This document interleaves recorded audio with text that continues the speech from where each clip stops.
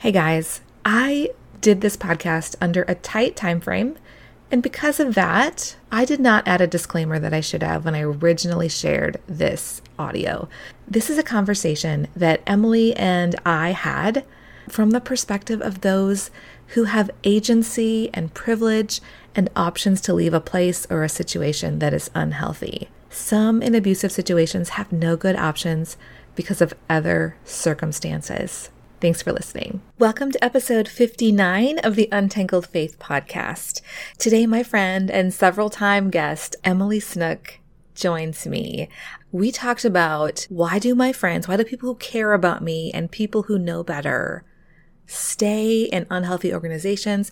Why do people continue to support leaders that are unhealthy, even in the face of evidence that is pretty compelling that there is something wrong? I'm super excited about it, and I know you will find it very valuable. Why are our friends, people call us friends, still sitting with and supporting those that have hurt us? So what we don't want to do is go through life in relationships, in our jobs, in our churches, refusing to hear people who say bad things about our team because they might be true and it might matter. Leaders who have authority over other people's lives, that is immature, irresponsible nonsense. This is Amy Fritz, and you're listening to Untangled Faith, a podcast for anyone who has found themselves confused or disillusioned in their faith journey. If you want to hold on to your faith while untangling it from all the things that are not good and true, this is the place for you. Hey there, I am so excited to have Emily Snook back on the podcast today. Emily is a good friend of mine. You met her while she was on the podcast during our series on grief earlier in 2022, and I love talking to her. You love listening to her insights. She just thinks deeply about things and just has this burden to call us all to be better. And so I knew that when I read this book, it was actually a political book that David French recommended by Tim Miller called, the name of the book was Why We Did It.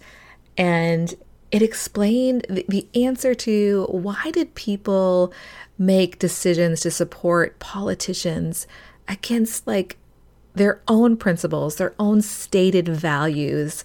And he wrote this as a way of providing a framework of explaining.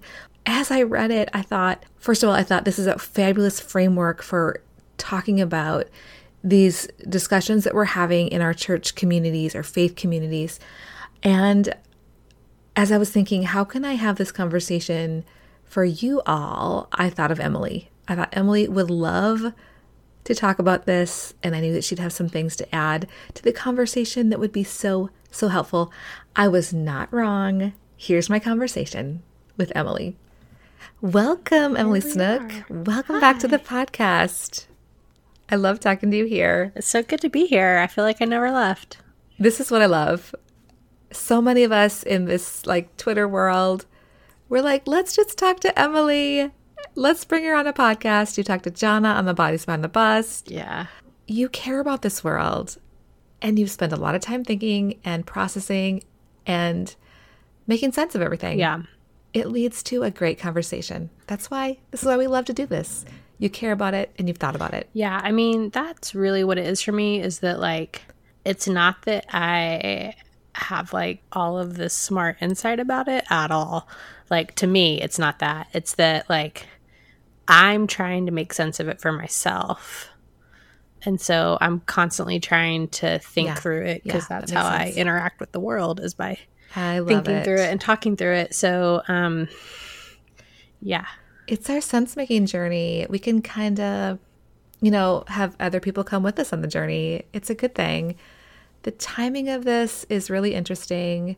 I've been thinking about, since I read Tim Miller's book, Why We Did This, David French had recommended it. When you mentioned that in the email that you sent me, I was like, Amy, we are the same person, because I listened to that book in a day. Like, Wow. and then it was so fascinating. And then I immediately listened to it again. Okay, I love this. This is high praise if you say we're the same person. So this fits the Venn diagram of our faith world too. It felt faith so and politics similar to me, and like I couldn't, even though it's so different, it felt so similar. And and I think I think one of the things for me that has been either helpful or paralyzing, I haven't decided yet, is is getting as many different ways of understanding the dynamics at work, even though the details are different, right? Yeah. So Tim's book. Yeah, let's set up the problem here. Like, we're sitting here thinking, why are people supporting the bad guys? And it's not necessarily politics. In this podcast, we talk about faith communities. I would love to have a solution for this. I'm not sure that we're going to have a solution, but we're going to maybe have like some empathy, maybe make sense of it, talk through this. Yeah. And I love that we both read this book. So that's the problem we're talking about today. This resonates with us, and I think it resonates with you guys who are listening. Why are our friends, you know, people who call us friends, still sitting with and supporting those that have hurt us? Yeah, I think another thing that I would highly recommend to make sense of those questions, two things, is Mike Render's book, A Billion Years. Oh, that's right. He's a Scientology guy. In Scientology, yeah. And he was like one of the most senior people in Scientology. He, like, his parents were Scientologists, and he was with L. Ron Hubbard as a teenager. And then, so that, and then also the HBO documentary, The Vow, about NXIVM and Keith Raniere. And, season 2 just part 2 has just come out, and part 2 actually is like, part 1 is about like how you get into those things and how you wake up from it and like realize what it is. But a lot of part 2 is actually people who, when all of the truth has come out and it's so terrible, and they're still there. Yeah, there's just There's only a couple episodes out so far, and the first 2 episodes have had the whistleblowers and have had the stayers, and they've both kind of given their perspectives. I like it because it's an extreme example, right? Because there's no way to look at it objectively and be like, okay, I can see both sides.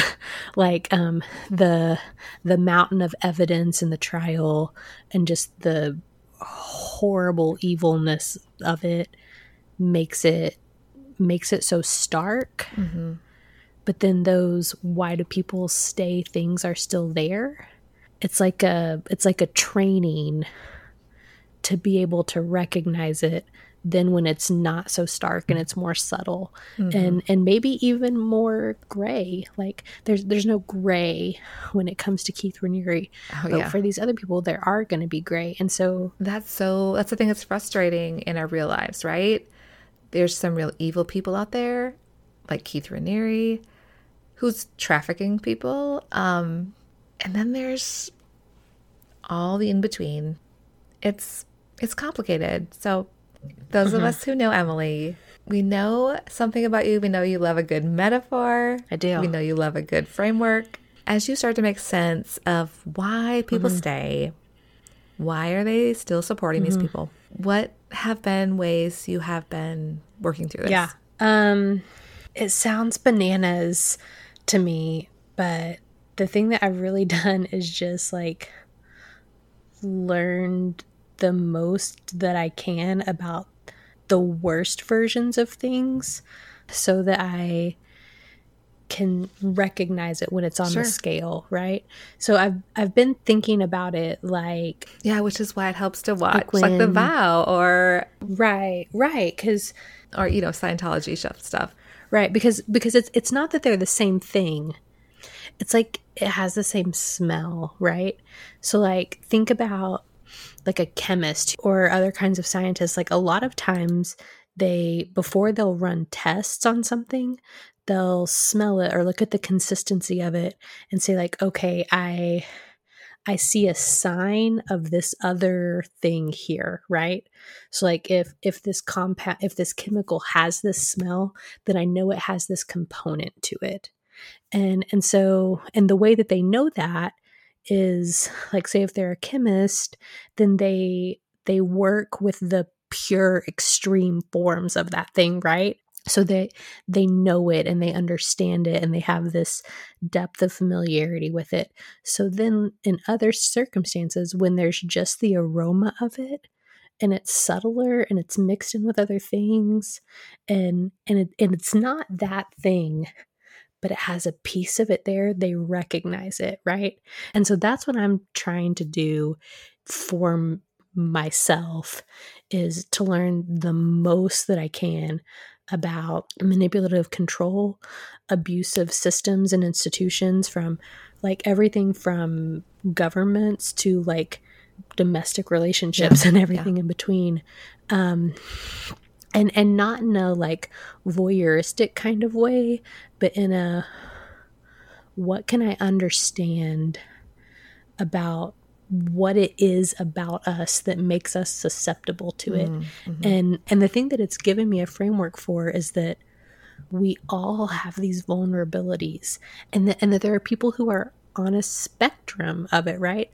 Like if we think about it in terms of cults, like this is a cult, this is not a cult, like here's the definition of it, and there is some truth to that, but also things can be, as Sarah and Nippy, who are subjects of the the Vow documentary, say, a little bit culty, and there can just be that little flavor of stuff in there.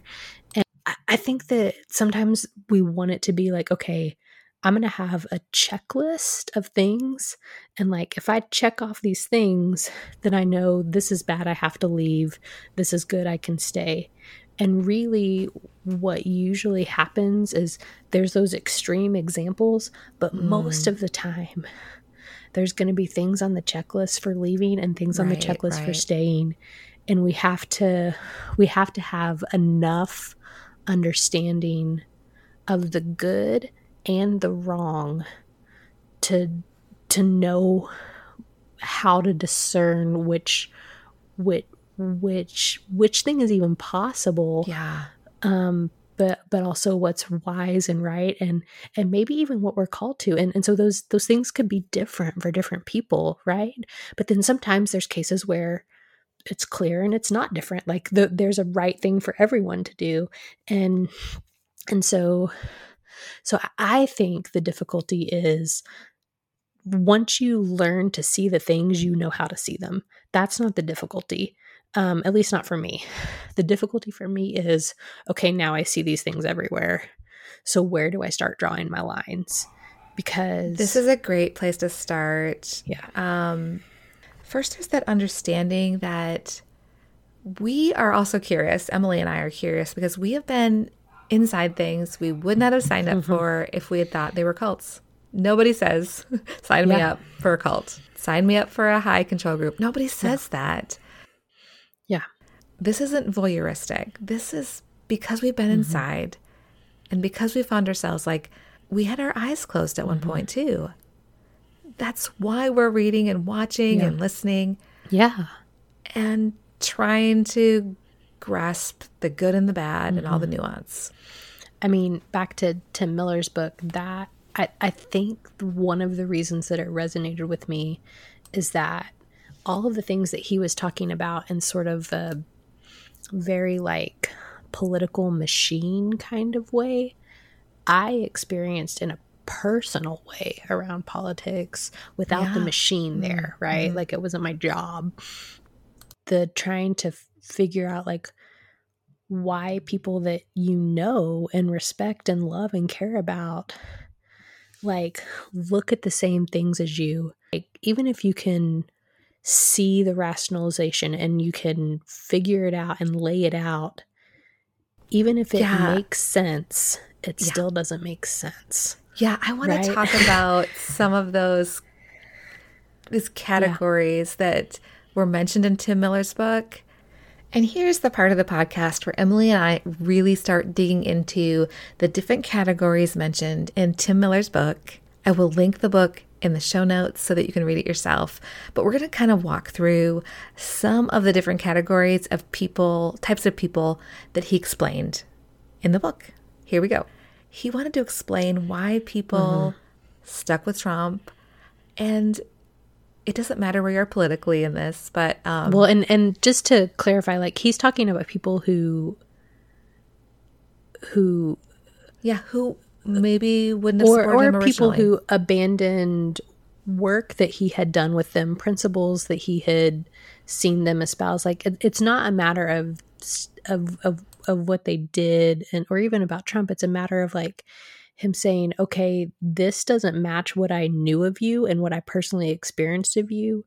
And so what about being a part of this group? Yeah, how did this happen? A part of this organization, this institution is more important to you than what I thought I knew of you as a person. So stay with us. We're going to land this plane. We are. It's not just going to be about Tim Miller's book, but we found his categories really helpful. Very helpful. For people that are wondering why. Why is my friend still comfortable in this environment or not able to even talk about this with me and they're still inside? And I really wish they would be willing to open their eyes. So Tim Miller talks about different categories. The first one is the Messiah or junior Messiah that stays because they believe that by staying, they're keeping something worse from happening. Let's stop there for a minute, because I think that's true to an extent. Yeah. Right? Like, maybe if I stay, I can make it better. Yeah. And not terrible. And so that may be a true thing.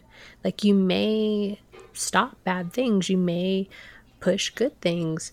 You may be able to make change. Like, I think it's hard when you're in it to step back and say, oh, I thought I was doing this good thing.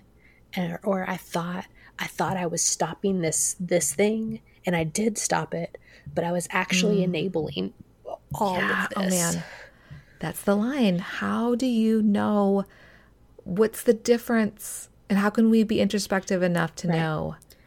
The other category with the demonizers, these are people who stay supporting a person or an organization because they feel so attacked. Something integral to who they are. We're attacked by people that are against that organization or that person. Right. Yeah, they look up to that person. So they think, if those people are attacking that, then they must be against things I love. So I should stick with this person that's being attacked. And so I think this is a thing where being well informed about high control groups is actually helpful, because a universal thing there is us versus them. And that anything that is against any part of the group, or especially any leadership of the group, is actually an attack against you and everything you believe and everything that's good in the world. And the demonizing of the them that's out to get us is one of the key controlling factors in a high control group. And I have to support this person or this place. Otherwise, I'm going to lose the culture war.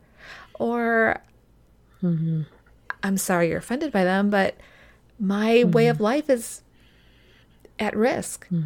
Yeah. And if the other side are demons, you can justify a lot to stop demons. And so what happens is people actually start to become what they accuse others of for the sake of protecting what they think is good from something that is bad. And so one of the ways that you recognize this, I think this is an easier one to recognize than some of the others. One of the ways that you recognize it is, does it require me to do or become what I say they are in order to protect us against it? Does it require me to act in a way that is against our stated goals, values, principles, to protect those principles from something? Yeah. And so for me, that one is easier to That's a thing that's easier to suss out. If it's about teams and one of the teams is inherently bad, who are we becoming? What are we doing? And especially in the context of our faith, right? Like, we don't dominate our enemies. We don't conquer our enemies. We don't become like our enemies to defeat them. We love them and reconcile with them. That word literally, it's a French word that we put into English, and in French it literally means to become friends again. If our expression of our faith is us versus them, that's more culty than it is Christ-like. You're saying all these things as if, of course this isn't Christ-like, but the more I've listened to the discourse online, the more common this us versus them discourse is. People feel very threatened. I see so much fear of the other. It's very, very common. So I can see how somebody might stick with somebody or stay in a group just because it might be the last bastion of hope against the other. Yeah, and I think the only defense for that is to understand that, like, is to be just very Sunday school cliche, and to understand where our hope is, and that there is no threat to the victory of Jesus and the power of the gospel. There are hindrances to it, but there is no threat to it. Like, God does not need us to give him power. God does not need us to protect power for him. God does not need us to protect men in power in our churches, or to protect the reputation of people. Like, what God requires of us is that we tell the truth no matter what it costs, and we face it unflinchingly. Like, if you look at the testimony of Scripture, like in Hebrews 11, the heroes of the faith, right? Well, the Old Testament does not pull punches talking about these people, right? Like, Abraham sucks. Moses sucks. David sucks. Like, they're awful. They do terrible things. Like these heroes of our faith, like, we tell the truth about them. And the reason that they get included in Hebrews 11 is not because they're so awesome, because the point of Hebrews is that Jesus is the better of all of these things, right? And so their inclusion in Hebrews is not, look how good all of these people were, and like, we can just shine them up and not have to tell the truth about them and not have to hold them accountable, because Jesus needs them to be really happy and shiny. It's that because of Jesus, we can tell the unvarnished truth about who we are and where we have come from, and have confidence that his justice and his redemption will be made complete in those things. And the Old Testament narrative that Hebrews is referencing is over and over again an example of God laying bare people who have power, people who have influence, people who have the ability to either harm or help other people, and God laying that bare and holding them accountable, and then raising up good despite that. And so if we're so afraid of what will people think if they know about this, like, to me, that tells us we have not paid attention to our Bibles enough. Oh man, Emily, that's good. So another category from Tim Miller is the LOL, nothing matters. These are the nihilists. I have the least amount of patience for these. These would be the people, you see them in Christian organizations for sure. It happens in churches too. I've seen it at Ramsey. It's very common. They're like, yeah, I see it's bad. Some things are wrong, but I'm just going to recategorize everything in my mind. It's bad, but everything's bad. I no longer think this is great. I no longer think it's special, but it doesn't matter. There's no place I can go that's good. And it's all a dumpster fire, so it doesn't matter. LOL, doesn't matter. And I actually think there's I think LOL nothing matters is probably not something that you're going to hear explicitly in a church context as much. Like everything is bad, it's fine, nothing matters. I think what you're going to hear is a subtler version of that, which is, why don't you focus on good things? Like, stop, like, whatever, that's not a big deal. Like, think about this Well, instead. how about, there's like, no good perfect church, right? There's no perfect church. Right. Or, and I think this can tie in with the thing that we just talked about, the us versus them thing is, okay, well, what about the bad things over there that they're doing?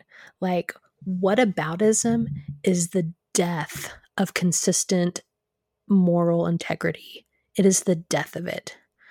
And so like whatever, like that's not a big deal, but also I'm really concerned about this over here. Like, I think those two things go hand in hand a lot. I don't know. I think the nihilism, like you said, is going to be more of a thing probably. Oh, we're all sinners, right? Right. And I think that we also see it,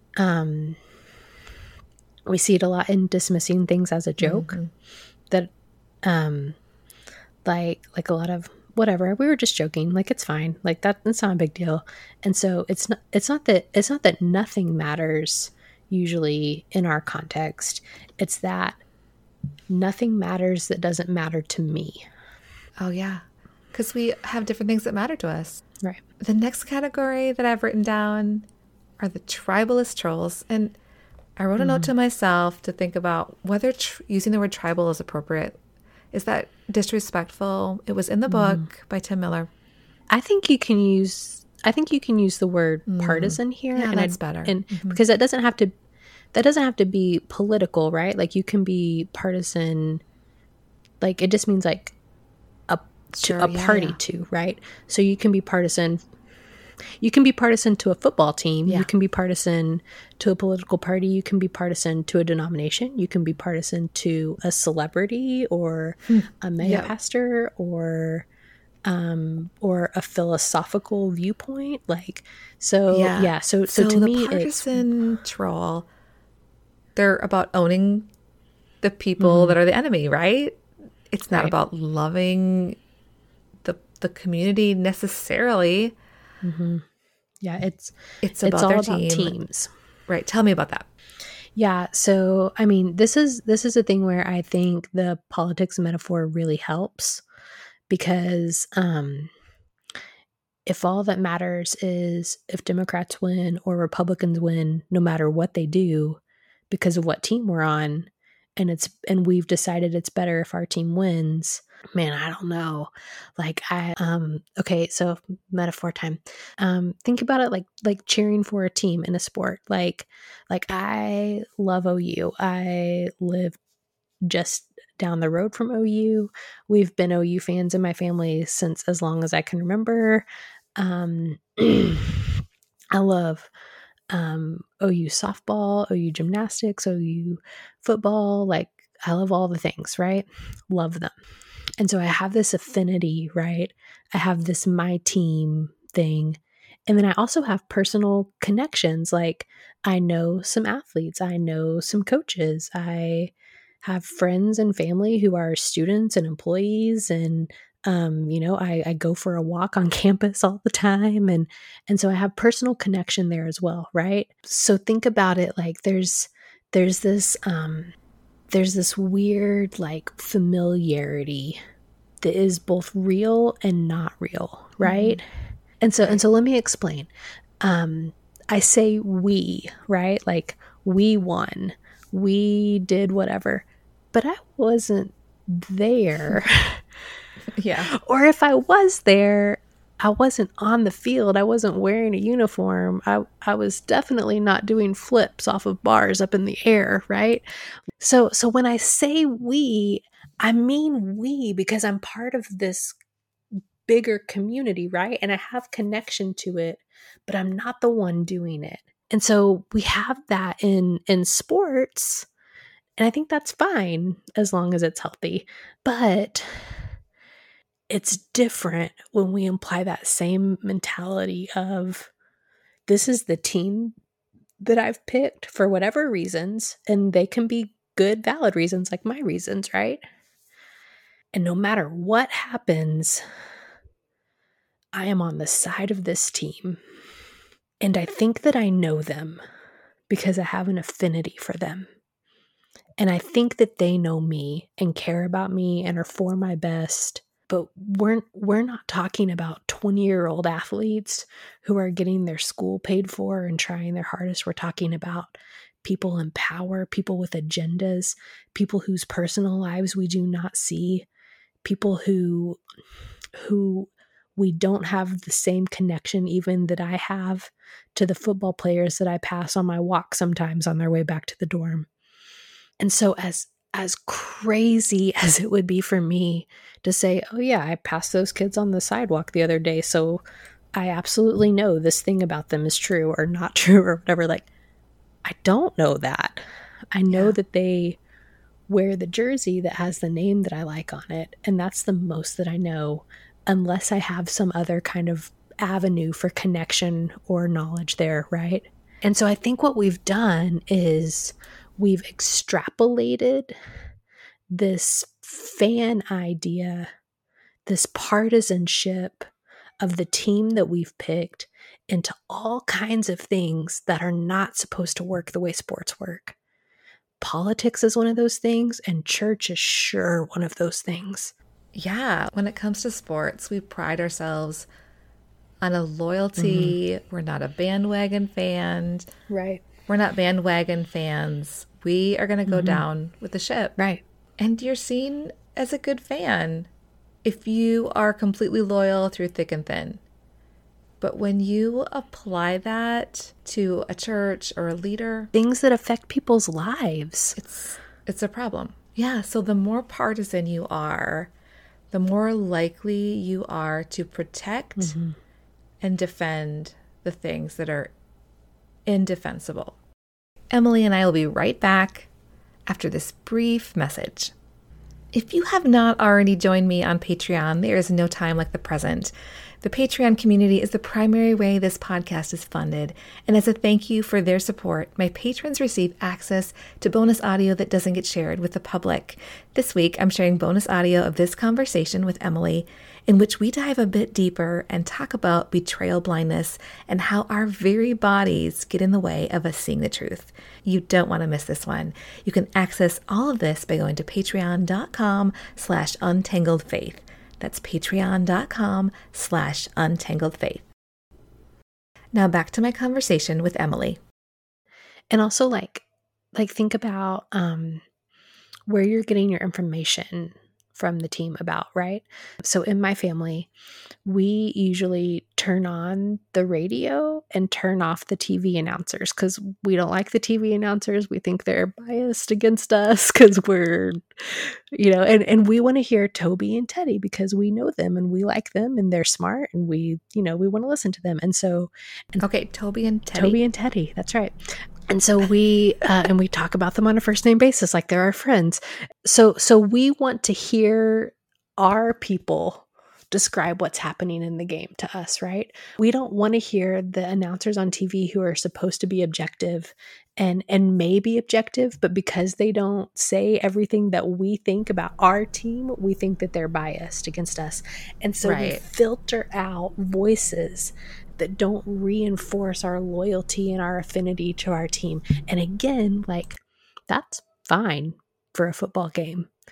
But in real life things that affect other people's lives, it would be wildly irresponsible for us to apply the same filters of what tells us about the world and what tells us about ourselves. Because going back to high control groups, like when people in Scientology would get access to the internet, they would just Google whatever, and they think that everybody thinks the same thing about them that they do, except for the group of bad people, right? And then when they start getting unfiltered information that's not about supporting the team, but about telling the whole truth of the story, they say, oh, wait. And having that filter on the information that they have about the world has affected their lives and the lives of other people. And so what we don't want to do is go through life in relationships, in our jobs, in our churches, refusing to hear people who say bad things about our team because they might be true and it might matter. All right, one of the other ones, and I don't know how common it is in a faith context. I'm talking about the category of strivers.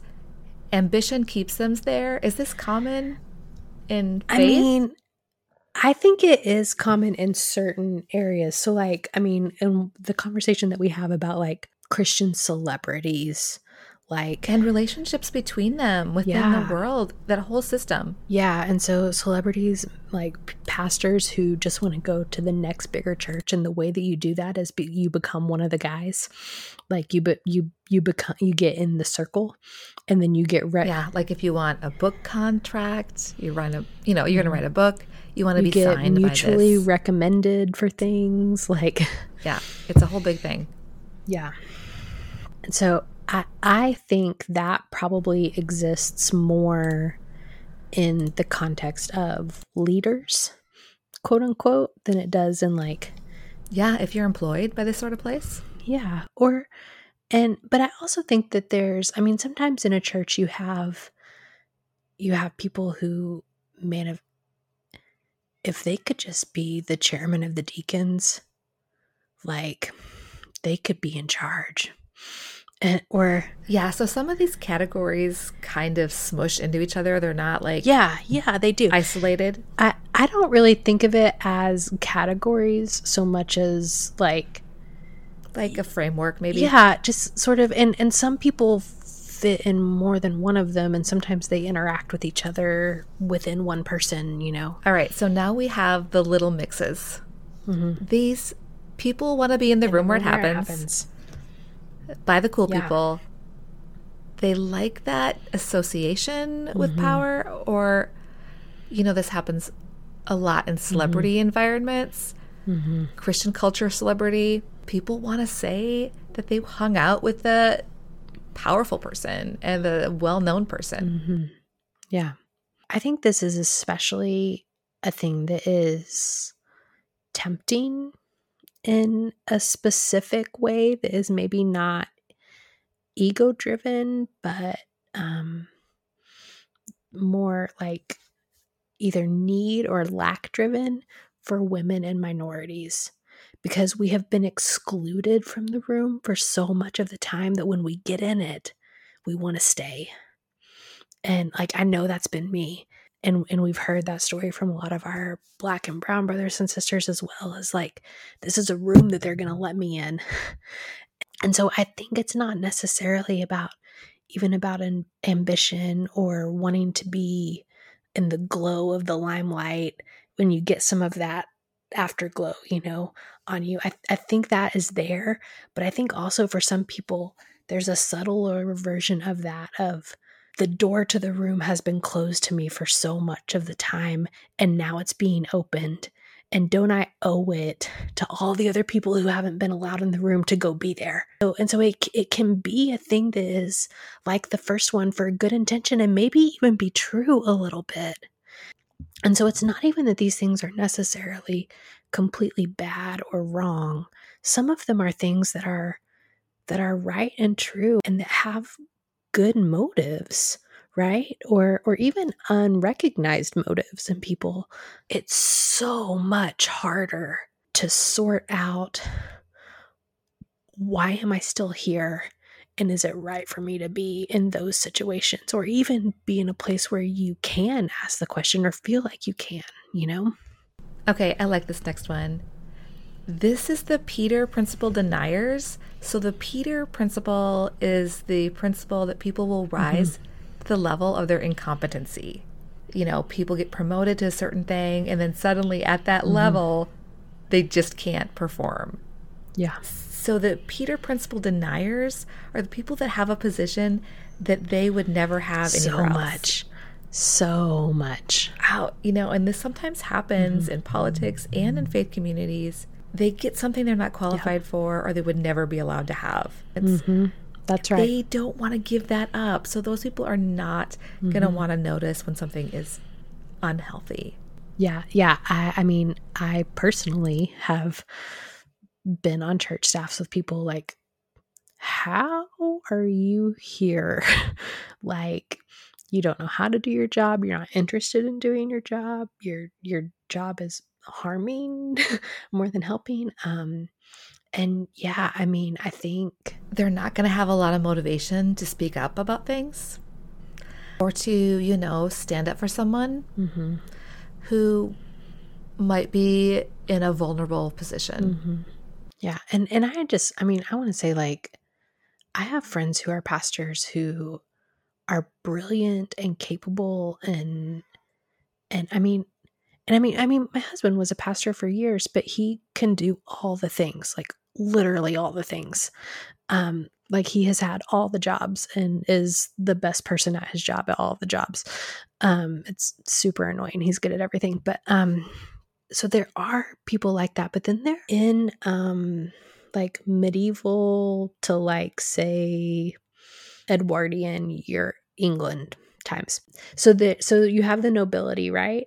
And so there's the first son who inherits everything, and then the second son who is kind of like the lesser noble, and then a lot of times the third son, it's like a cliche, right? The third son goes and becomes the priest because that's just how they get a living then. And so this idea of a second or third son of a nobility, like you just become a priest because that's what you do to make a living. I think that there are too many people that this is a way that I can have influence and authority. This is a way that I can have a position of people that I would not have otherwise. Or maybe people who are not equipped or are not temperamentally the right fit to be in pastoral roles, but they're a good speaker. And the thing is, they don't have the equipping, the education, the ability to do other things. And so the actual ministry part of ministry is minimized. And so I think that there are a lot of people on platforms who are there because they're good at being on platforms and they are not good at being pastors. And man, I just think that is a recipe for disaster for us. And What I think is also a problem with these sorts of, like an unhealthy organization can end up with people that work for them that get promoted and get raises over and over again, right? And it's not because they're really amazing at the skills that they have or the position they hold, but it's because they value loyalty so much. They continue to bump up the amount of money somebody's been given and the authority they have internally. that's right. And then suddenly these people have jobs that they could not get paid this much somewhere else, and their standard of living has gone up, and they're in this place that they have to stay in order to continue to support the lifestyle that they have become accustomed to. Yeah, and I think that's on a spectrum too, right? Like there are people who just like straight up don't belong there, and then there's people that like just need help or just are in the wrong, they're just in the wrong fits and they could get in the right fit. And then there are people who are working hard and are awesome and who have right motives and they don't have those same issues happening. And so what happens is they don't end up on the stages. They don't end up being the ones being heard because in a church setting where everything revolves around the stage and the celebrity person on the stage, what happens is the person who is called pastor is not actually the person who's pastoring in that church. It's the pastoring is being farmed out to other people who don't have that title, right? And so then our understanding of what pastoring is gets warped, right? And so then we start judging pastoring by platform instead of by actually shepherding and caring for the people in the church. And so that warping filters down, right, to the bivocational pastor in a small rural church who actually is really good at the pastoring part and maybe doesn't have the education or the ghostwriters or whatever to be an amazing speaker. But there's all these platforms filtering into the thing. And so what happens is that preacher that they're listening to, they think of as their pastor, even though the person actually pastoring them in real life loses that voice that they're supposed to have, right? Because what's supposed to happen is that it's not supposed to be that someone earns the right to speak into you, to speak authoritatively to you by first caring for you in a sacrificial shepherding kind of way. And so what happens is we get it flipped, and someone is good at talking, and so we impart that like skill with authority and with moral goodness. And then we leave out all of those other qualifications and protections that are supposed to be there. And so that's how people in situations where they have an abusive leader, and only the people who are close know it, because the idea of what leadership is just what happens on the stage. And so that disconnect actually enables the abuse and the toxicity, and it also enables the people who are on those stages. They're hurting themselves too, right? Like that's bad for them. I don't know what the solution to that is. Yeah. We don't really have a solution, right? I mean, I have zero solutions. I do think it's important to recognize the disconnect there. The qualifications for a pastor have a lot more to deal with how you treat people with gentleness and care than your ability to say words on a stage. I think that we have some very deep cultural, internalized malformations around that have been happening for a long time.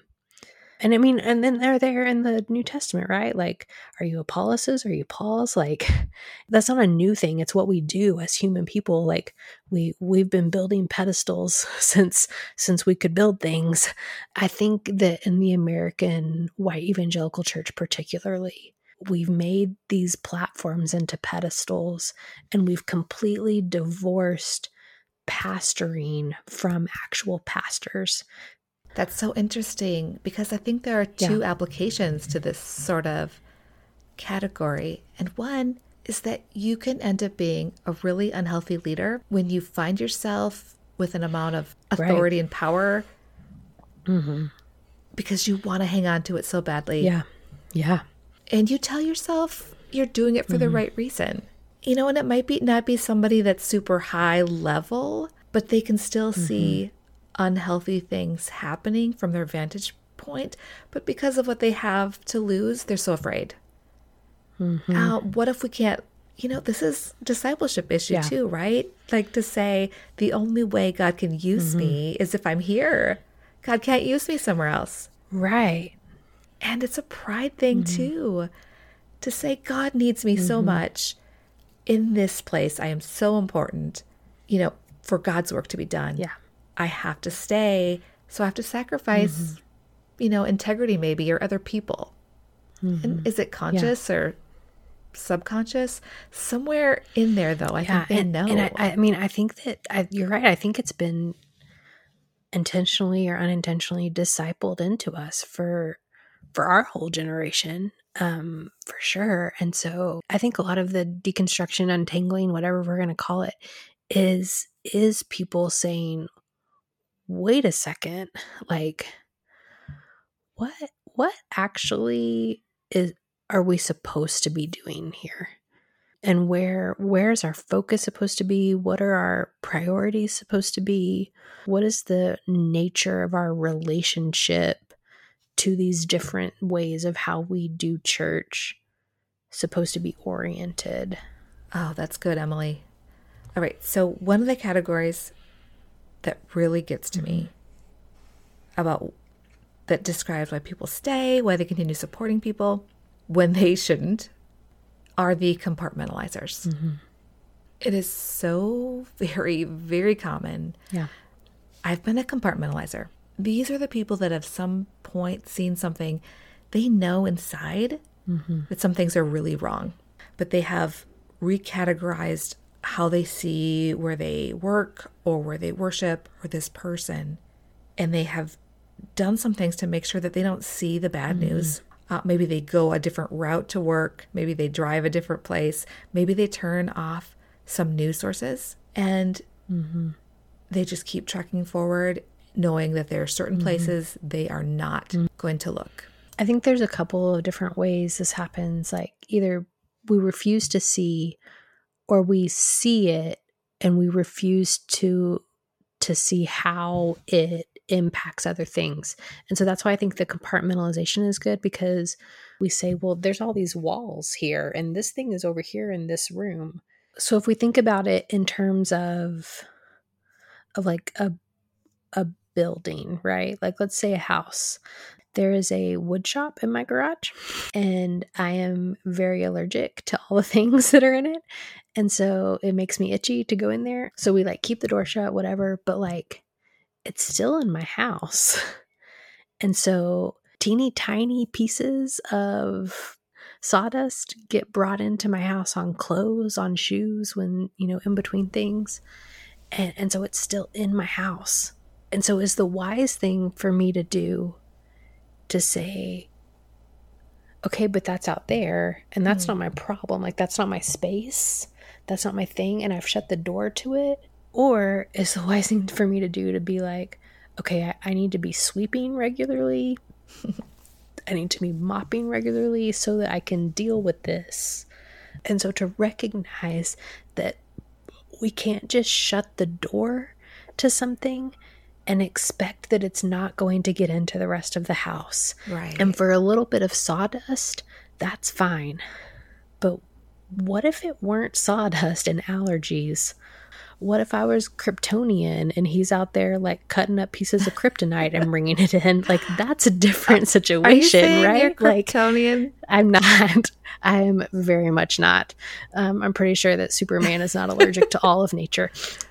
So if you deny something exists, right? You can't do anything about it. Right. And it puts you in danger. Like think about a horror movie, right? Okay, if we go in here and close this door, then the werewolf will not get us. I'm sorry. The werewolf is not going to be stopped by your closed door. What do you mean, Emily? Yeah. I have a great door.